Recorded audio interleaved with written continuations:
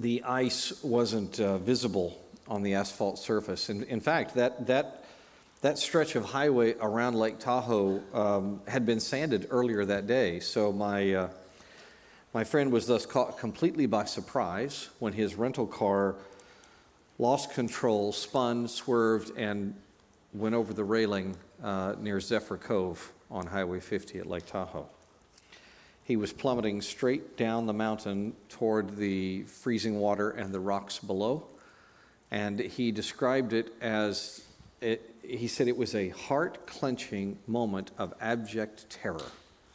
That's a really good way to put it. Heart-clenching moment of abject terror. He thought he was on his way to die, but then the car hit a tree.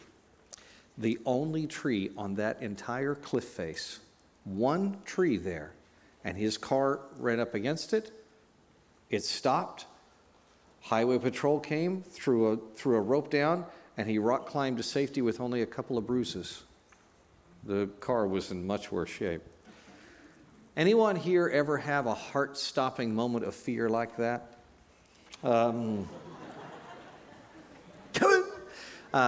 Accidents, late-night calls from family, any contact with a lawyer. No, I'm kidding. Seriously, there are any number of things that plague us in this fallen world, and many of those plagues engender reactions of what my friend felt, legitimate fear. Things were no different 2,000 years ago when the disciples that were chosen by Jesus faced a great storm on the Sea of Galilee. Open your Bible to Mark, second book in your New Testament, Mark chapter 4, and let's begin at verse 35. Mark 4:35. On that day, when evening had come, he, Jesus, told them, "Let's cross over to the other side of the sea." So they left the crowd, and took him along since he was in the boat, and other boats were with him. A great windstorm arose, and the waves were breaking over the boat, so the boat was already being swamped. He was in the stern, sleeping on the cushion. Now, we don't have any exact replicas, although we have found some marvelously preserved boats in the mud of the Sea of Galilee. In general, they were wide, bellied out fishing boats, pretty hard to row in them because it was a bit of a ways down to the water. There was a raised platform, a stern, there was a raised platform back there. They didn't, as we would do later, they didn't steer from the platform because they used side tillers. So you had it's kind of complex, but you had a tiller on each side and two different people controlled with a big oar in the water. And then they had a sail, a great big lantine type sail, not very maneuverable, but effective. Okay, so Jesus is up on the back part. He's in the stern, sleeping on the cushion. So they woke him up and said to him, "Teacher, don't you care that we're going to die?" He got up, rebuked the wind, said to the sea, "Silence, be still." The wind ceased. And there was a great calm. And he said to them, "Why are you afraid? Do you still have no faith?" And they were terrified and asked one another, "Who then is this? The wind and the sea obey him." As we point out in the notes, if you're here in the auditorium, you got a bulletin when you came in. Open that up. There's notes there. If you're online with us, wherever you are, welcome. There should be a place on whatever platform you're using to download the notes, and you'll see this headline: "No catastrophe can upset Jesus." No catastrophe upsets Jesus. That's the big idea in this section of Mark's Gospel. David Wade of our pulpit team summarized this really well. He sent me a note, and he said this: "Wayne, I find it amazing the Lord should bring this message at this time. What could be more appropriate on a national or personal level? This section contains fear of nature, fear of demons," we'll get to these others, fear of demons, fear of judgment felt both by the demons and the Gadarene people, fear of sickness, fear of death. In a sense, these encompass all our fears. True. And it starts with the fear of nature when these disciples are working their way across the Sea of Galilee. Now, don't just gloss over this storm in the boat. The problem was serious. Many of us know this story. We've read it, we've heard it many times, so it doesn't seem so scary. I know what you're saying to yourself in your Daniel Tiger imitation. You're saying, "What cause could they have to be scared? Jesus is in their boat, for goodness sake." Right? Great question, Daniel, but did you know, oh Daniel Tiger, that the same is true for you?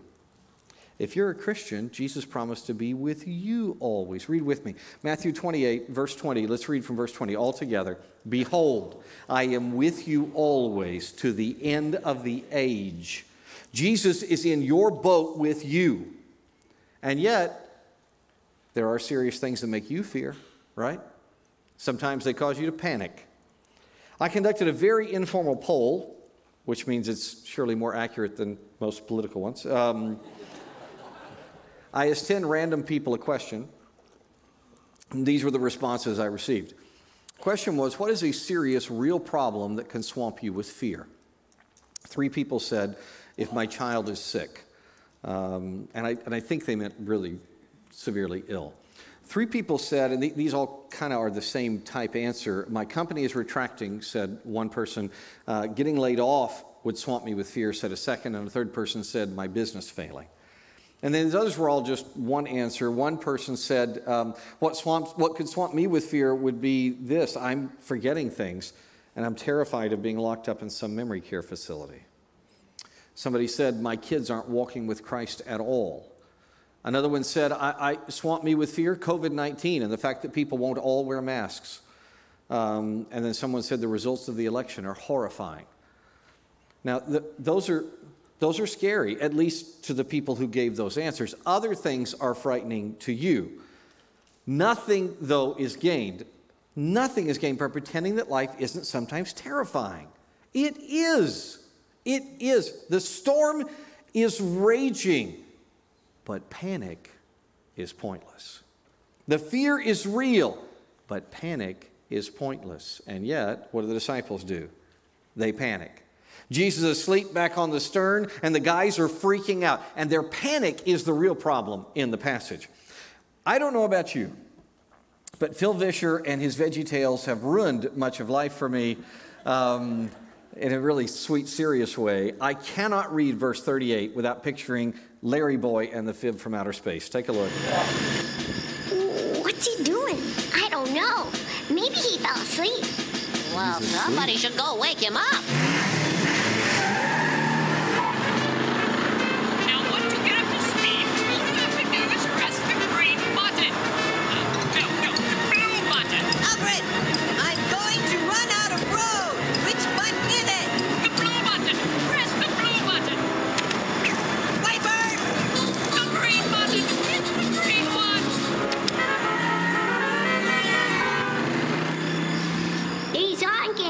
It's part of the plan. Here it is. I am going to die. I am going to die. That's what we feel. By the way, Vischer and Iraqi brought out a number of elements from Mark 4 in that clip. I don't know if you noticed, but Larry Boy's fear is appropriate, but his panic is just as foolish as the disciples' panic. And thank goodness we're never like that. We never worry or panic during a catastrophe.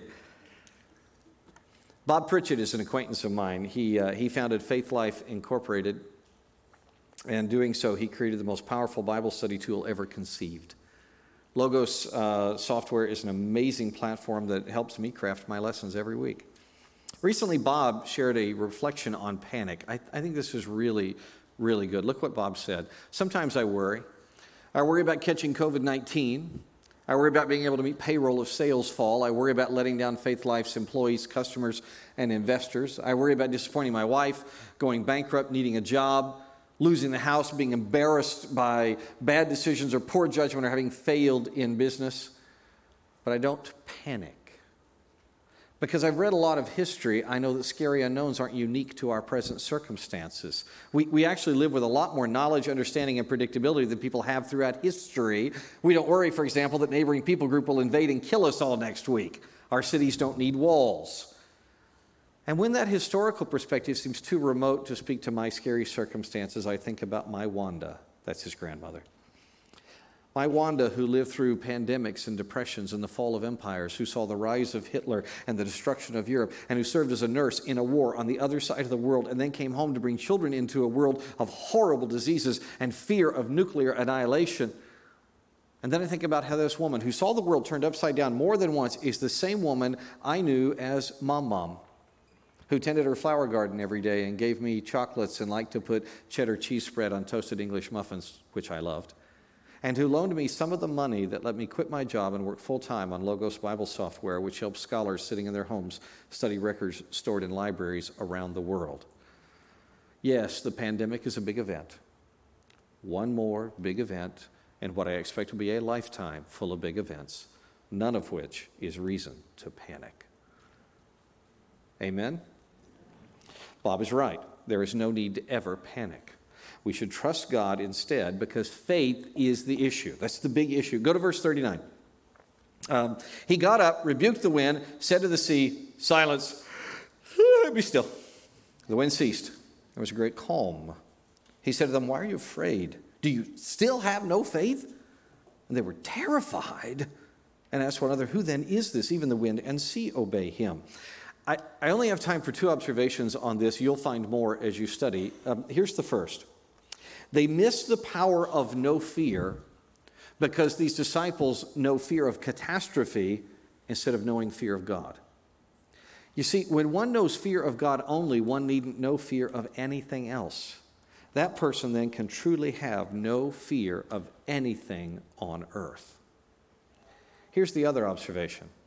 If they had harnessed their fear and appropriately furled the sail on that boat, they could have sped across that lake. There's a big clue in the text that Mark gives us. The phrase, waves breaking over the boat, that tells you something. How many of you are sailors? How many of you have sailed fairly often? Okay, a few, good. All right, when waves are breaking over the boat, that means that you are moving too slowly.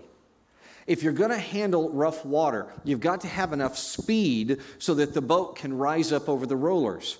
The only way you can get that speed is either to row, which would be very difficult in a storm in this kind of boat, it'd be very difficult not in a storm, or you got to have a little bit of sail showing. The wind actually is from behind them, otherwise the waves wouldn't be breaking over the boat. They've got a following wind, which, by the way, is the norm on the Sea of Galilee. This storms during the nighttime come off of the ocean, off the Mediterranean. So they've got a wind behind them. They could harness this and use it, but they panic, and they're not moving fast enough. That's why the waves are breaking over the boat. And so in that situation, what happens? Jesus speaks, and there is a what? Everybody, what's the text say? A great calm. So now these faithless guys get to learn the big lesson in life about faithlessness. Faithlessness leads to back-breaking work. Now they get to row, right?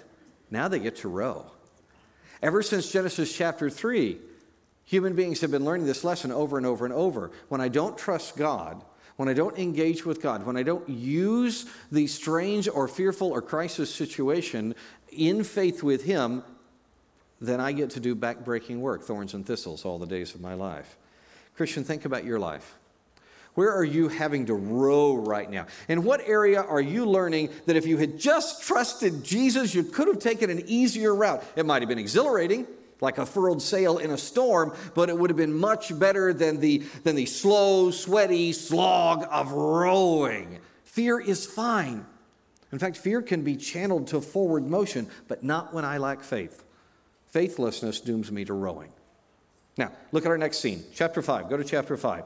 They came to the other side of the sea, rowing, exhausted, to the region of the Gerasenes. By the way, these people are sometimes called Gadarenes. It depends on which people are talking about them. They went by both. They've heard it both ways. The region of the Gerasenes. As soon as he got out of the boat, a man with an unclean spirit came out of the tombs and met him. He lived in the tombs, and no one was able to restrain him anymore, not even with a chain, because he often had been bound with shackles and chains, but he had torn the chains apart, smashed the shackles. No one was strong enough to subdue him. Night and day among the tombs and on the mountains, he was always crying out and cutting himself with stones. When he saw Jesus from a distance, he ran and knelt down before him, and he cried out with a loud voice, "What do you have to do with me, Jesus, Son of the Most High God? I beg you before God, don't torment me." For he had told him, "Come out of the man, you unclean spirit." "What is your name?" Jesus, asked him. "My name is Legion," he answered him, "because we are many." And he begged him earnestly not to send them out of the region. A large herd of pigs was there, feeding on the hillside. The demons begged him, "Send us to the pigs, so that we may enter them." So he gave them permission. And the unclean spirits came out and entered the pigs. The herd of about 2,000 rushed down the steep bank into the sea and drowned there. The men who tended them ran off and reported it in the town and the countryside, and the people went to see what had happened. They came to Jesus, saw the man who had been demon-possessed sitting there dressed in his right mind, and they were afraid. Those who had seen it described to them what had happened to the demon-possessed man and told about the pigs. Then they began to beg him to leave their region. As he was getting into the boat, the man who had been demon-possessed begged him earnestly that he might remain with him. Jesus did not let him, but told him, "Go home to your own people and report to them how much the Lord has done for you and how he has had mercy on you." So he went out and began to proclaim in the Decapolis how much Jesus had done for him, and they were all amazed. As we headline on the right side of our notes, look there, no demonization or mental illness can stop Jesus. This poor man is a mess. Much like the storm during the night, there's no reason to minimize the severity of the situation here. This guy is messed up. The famous psychiatrist, Frank Menrith, one time he and I were at lunch and we ended up discussing this. And Dr. Menrith told me that he saw signs in Mark's account and in Luke's account of this. He saw signs of severe mental illness here. That is, the demonization had affected the man's brain chemistry to the point that he was often psychotic. Now, whether it's demonization and or added mental illness, this dude is experiencing a terrifying break with human norms and even with reality. Look at the heartbreaking images here. He's among the what? Where's he living, everybody? Where's he living? In the tombs. His life is consumed by death. He's been locked up. He's cutting himself, likely as a wretched means to simulate feeling alive.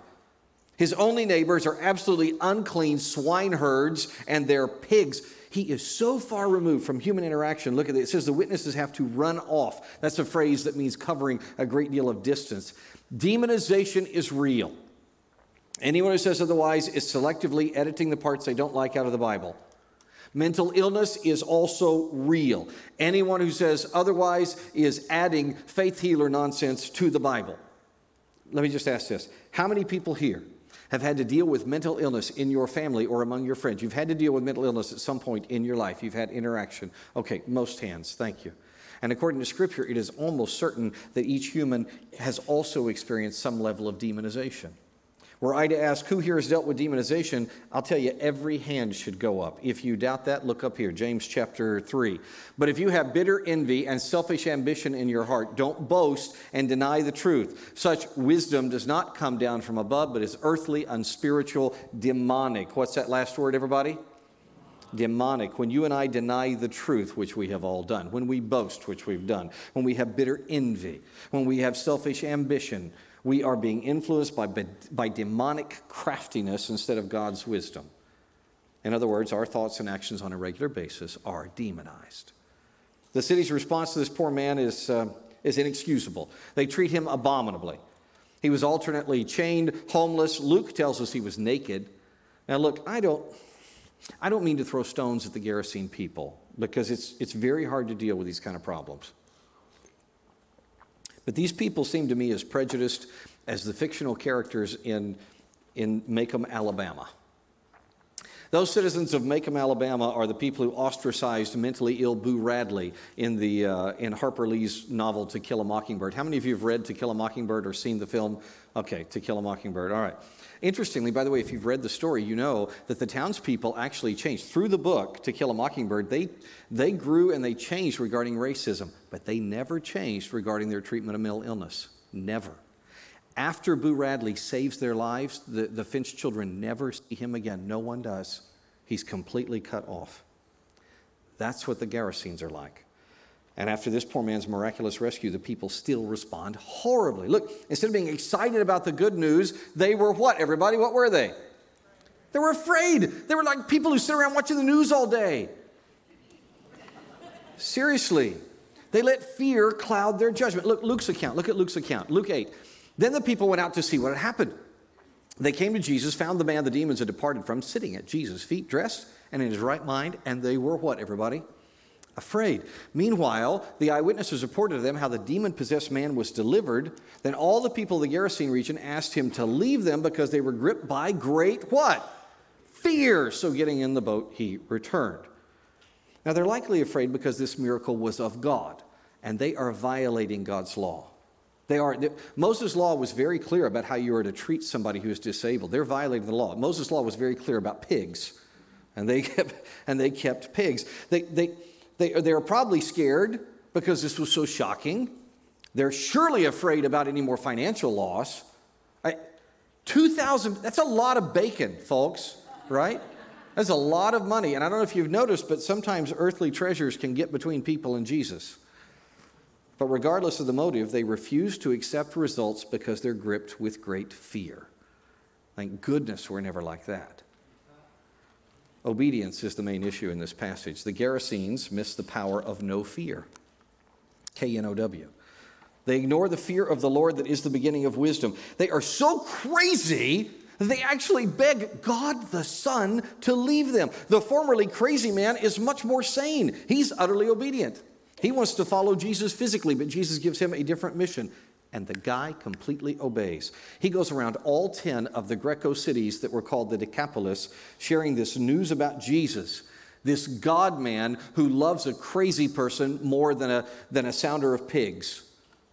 I think of that man every time I walk through one of those archaeological sites that comprise our recovery of the Decapolis. I walk there and I think, that guy walked right here. He walked right here, going back, obeying Jesus, and the people marveled. The demons obey.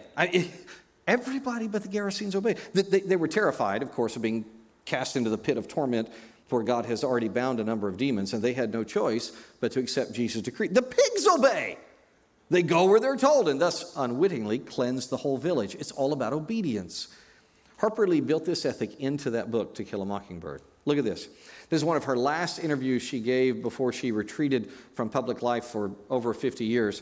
1966, Miss Lee said in an interview in the New York Times, "Surely it is plain to the simplest intelligence that To Kill a Mockingbird spells out in words of seldom more than 2 syllables a code of honor and conduct, Christian in its ethic, that is the heritage of all Southerners." Close quote. Obedience is the main issue. It's the main issue in Boo Radley and Scout Finch's Macomb, Alabama. Obedience is the main issue in the area around the Sea of Galilee, and obedience is the main issue right here. All right, let's finish the thought section. Pick it up, verse 21. Verse 21. When Jesus had crossed over again by boat to the other side, a large crowd gathered around him while he was by the sea. Still the Sea of Galilee. He's not at the Mediterranean Sea. He's on the western coast of the Sea of Galilee. One of the synagogue leaders, named Jairus, came, and when he saw Jesus, he fell at his feet and begged him earnestly, "My little daughter is dying. Come and lay your hands on her so she can get well and live." So Jesus went with him, and a large crowd was following and pressing against him. Now, a woman suffering from bleeding for 12 years had endured much under many doctors. She'd spent everything she had and was not helped at all. On the contrary, she became worse. Having heard about Jesus, she came up behind him in the crowd and touched his clothing, for she said, "If I just touch his clothes, I'll be made well." Instantly, her flow of blood ceased, and she sensed in her body that she was healed of her affliction. And once Jesus realized in himself the power had gone out from him, he turned on the crowd and said, "Who touched my clothes?" The disciples said to him, "You see the crowd pressing around you, and yet you say, 'Who touched me?'" But he was looking around to see who had done this. The woman, with fear and trembling, knowing what had happened to her, came and fell down before him and told him the whole truth. "Daughter," he said to her, "your faith has saved you. Go in peace and be healed from your affliction." While he was still speaking, people came from the synagogue leader's house and said, "Your daughter's dead. Why bother the teacher anymore?" When Jesus overheard what was said, he told the synagogue leader, "Don't be afraid, only believe." He did not let anyone accompany him except Peter, James, and John, James' brother. They came to the leader's house, and he saw a commotion, people weeping and wailing loudly. He went in and said to them, "Why are you making commotion and weeping? The child's not dead, but asleep." They laughed at him, but he put them all outside. He took the child's father, mother, and those who were with him, and entered the place where the child was. Then he took the child by the hand and said to her, this is Aramaic, "Talita chum," which is translated, "Little girl, I say to you, get up." Immediately the girl got up and began to walk. She was 12 years old. At this they were utterly astounded. Then he gave them strict orders that no one should know about this and told them to give her something to eat. Stop there. These connected events show that death and disease are no match for Jesus. Isn't that an amazingly powerful way of sharing that truth by weaving together these two incredible stories? Look, sandwiched in between parts on Jairus' daughter, we're told of this unknown woman who has bled for years. Now, the text is written this way because Mark wants each reader to learn from a natural comparison and contrast that arises from this intertwined arrangement. My friends Danny Hayes and Scott Duvall highlight this in their fantastic book, Grasping God's Word. And in their book, they give this assignment, and I'm going to give it to you as your homework. I really do want you to do this homework. I saved a little bit of room in your bulletin. You have more paper at home. You need to do a comparison and contrast of Jairus and his daughter with the bleeding woman. It really will help you understand the text more. It's written that way on purpose. Let me give you a couple just to get you going. Jairus is a man, his daughter's female, the bleeding lady's a woman. Jairus asks for help publicly in front of everyone. The woman silently reaches out. Let's do one more. How old was Jairus' daughter? The text told us. How old was she? How many years had the woman been bleeding? That's pointed out on purpose, right? What are the parallels in the tale? I really encourage you, wherever you are, take time. Take time this week. If you're with us on a podcast, if you're with us on live stream, if you're here in the auditorium, give yourself time to think, to observe, to be astonished and wonder. And when you do, you'll notice some fascinating things. Let me just walk you through a few things I noticed. The first, and I put this in our notes, is these were both horrible hurts. These are both horrible pains. Losing a child is one of the most severe pains anyone ever endures. Some of you have experienced this. One of my friends lost their daughter, and he wrote about what he and his wife were going through in their grief, and I will never forget it. I saved it, and I look at it when I weep with those who weep. He said this. He said, "Our unfocused feelings tend to swirl and stagnate in a cesspool of pain and self-pity behind the dam of loss." And as bad as that kind of crisis loss feels, chronic loss is just as wretched. This woman has spent all her money. She's suffered from various quacks. And she's not only sick, here's what's probably more important to a Jew. In fact, I know it's more important to a Jew. She is ritually unclean. She has been ritually unclean, unable to enter into certain kinds of activities and worship situations for 12 years. She can't go into polite society. The image is really powerful. She's bleeding. Now, don't assume this is uterine. Everybody assumes that. It may be, it may not. Regardless of where she's bleeding, her continuous blood loss is this amazing literary picture of our chronic loss. It is draining. Have you ever had a chronic loss? You ever face chronic physical ailments that don't go away, memories that haunt you, business problems that are just, in fact, what do we say about it's bleeding cash, right? That's our phrase we use. You got relationships that never seem to get better. If you've dealt with any of those, you know that both death and chronic loss are serious hurts. But what's the end result? Each of these ladies is made whole.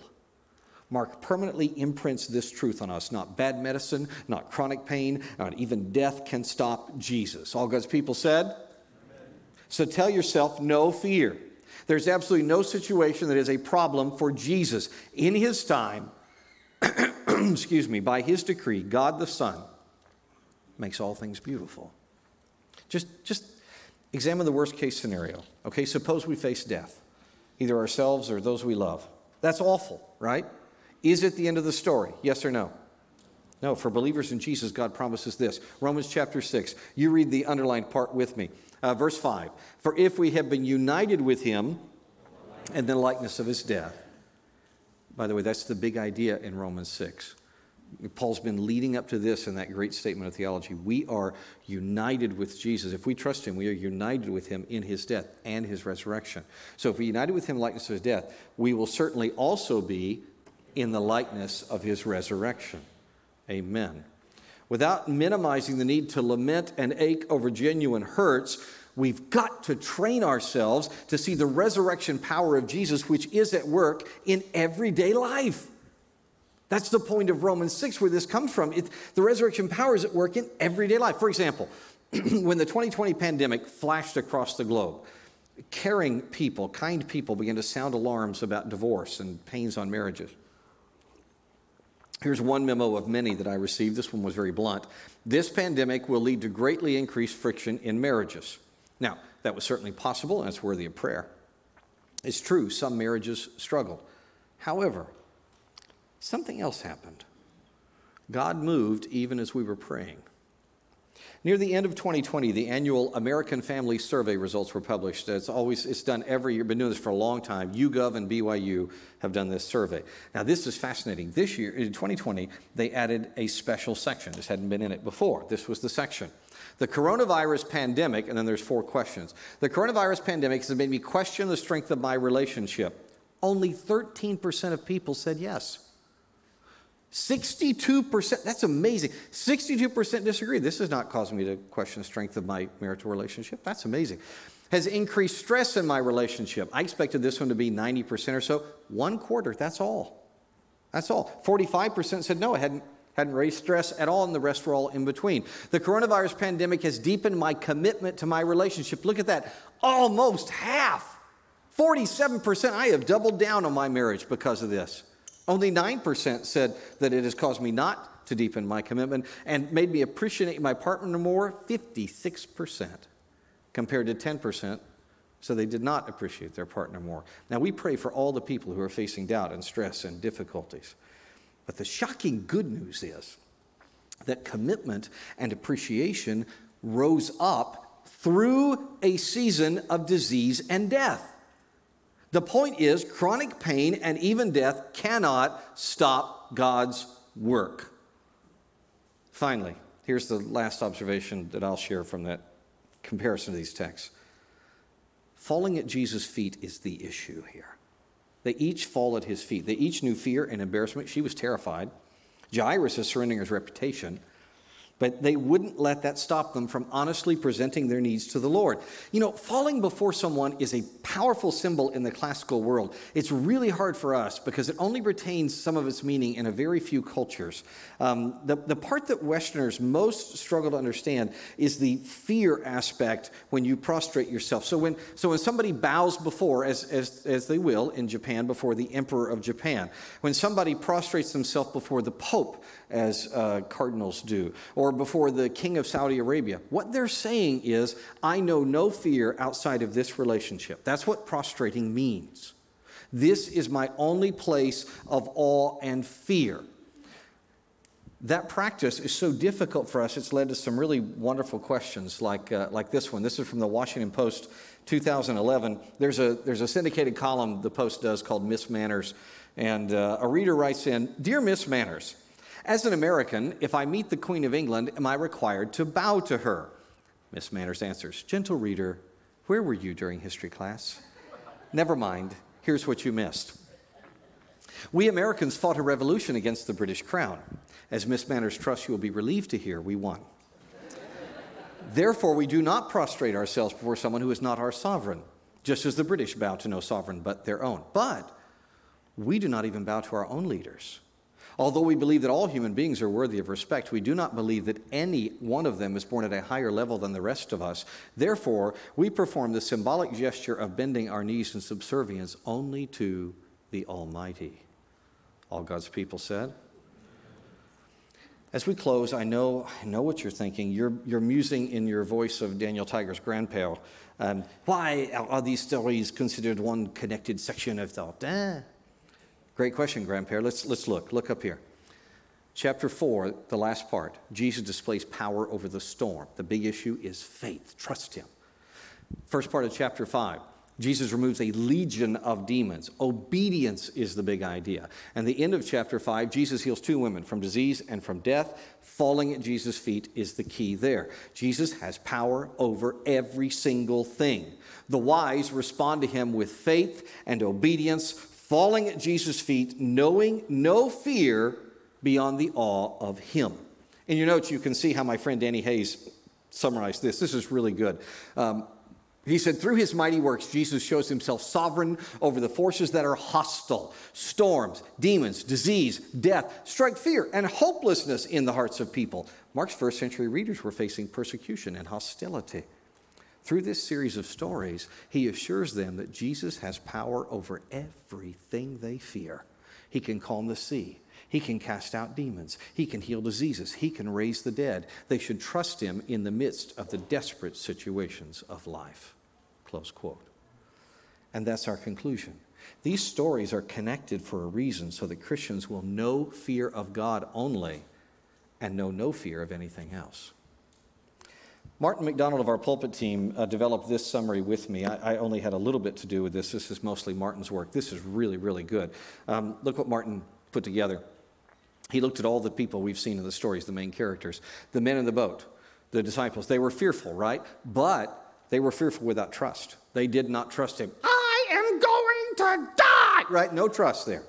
And even after Jesus saves them, how do they respond? They respond with fear. They were terrified. That's after they were saved. They responded with question. Who is this guy, right? Then we have the demoniac. Now, he's unable to trust, right? He's not there where he can trust. But Jesus blesses him, and he has a faithful response, right? He's very faithful. He does what he goes and proclaims Jesus. He believes on him. Jairus is fearful as well, but he's hopeful in his fear. He's coming, trusting to Jesus. Please make her well. After she's made well, he's obedient.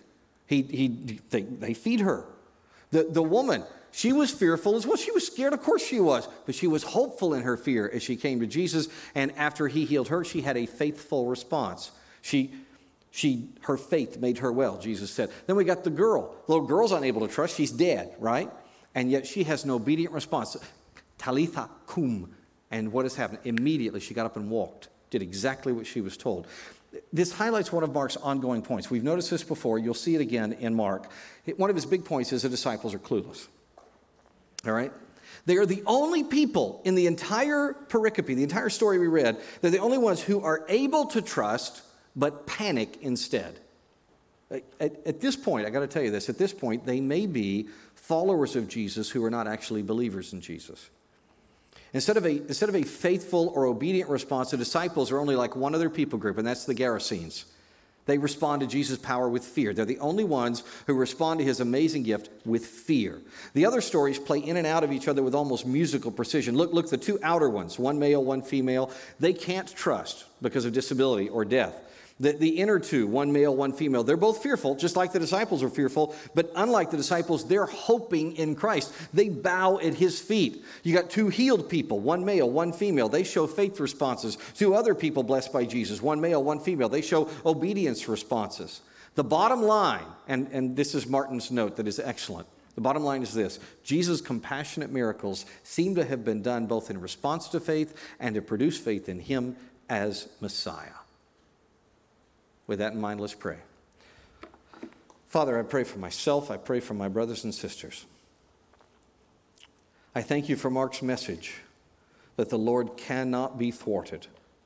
Jesus has a plan and power over everything that we people fear. Even death does not stop him. So we should trust and obey and bow to him alone.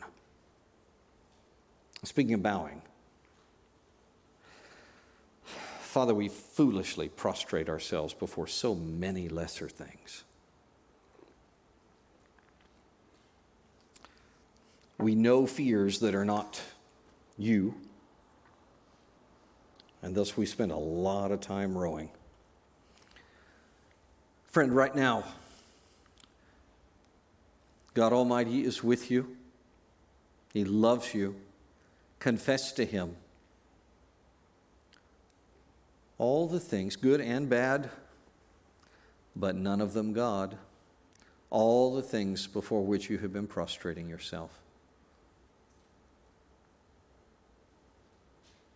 Lord, we repent of our idolatry.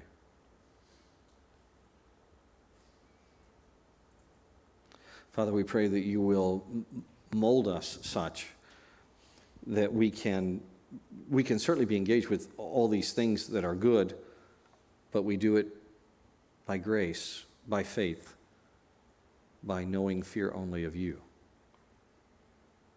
and thus with confidence and peace. Lord, we pray that we trust and obey and bow to you alone. By the way, speaking of trust, I pray for anyone here who has never trusted Jesus. Wherever you may be, friend, if you have never believed on Jesus, do so right now. As he shows, Jesus is fully God. And he came to this earth to live a perfect life and to show us truth and die for you. He loves you so much, he gave his life on the cross for you. Please don't beg him to leave your district. Receive him. Jesus rose from the dead. He's a conqueror of death. He rose from the dead so that anybody who believes on him could follow him in everlasting life. Death has no sting for us. I pray you join the family and that you put your trust on Jesus. Do so right now.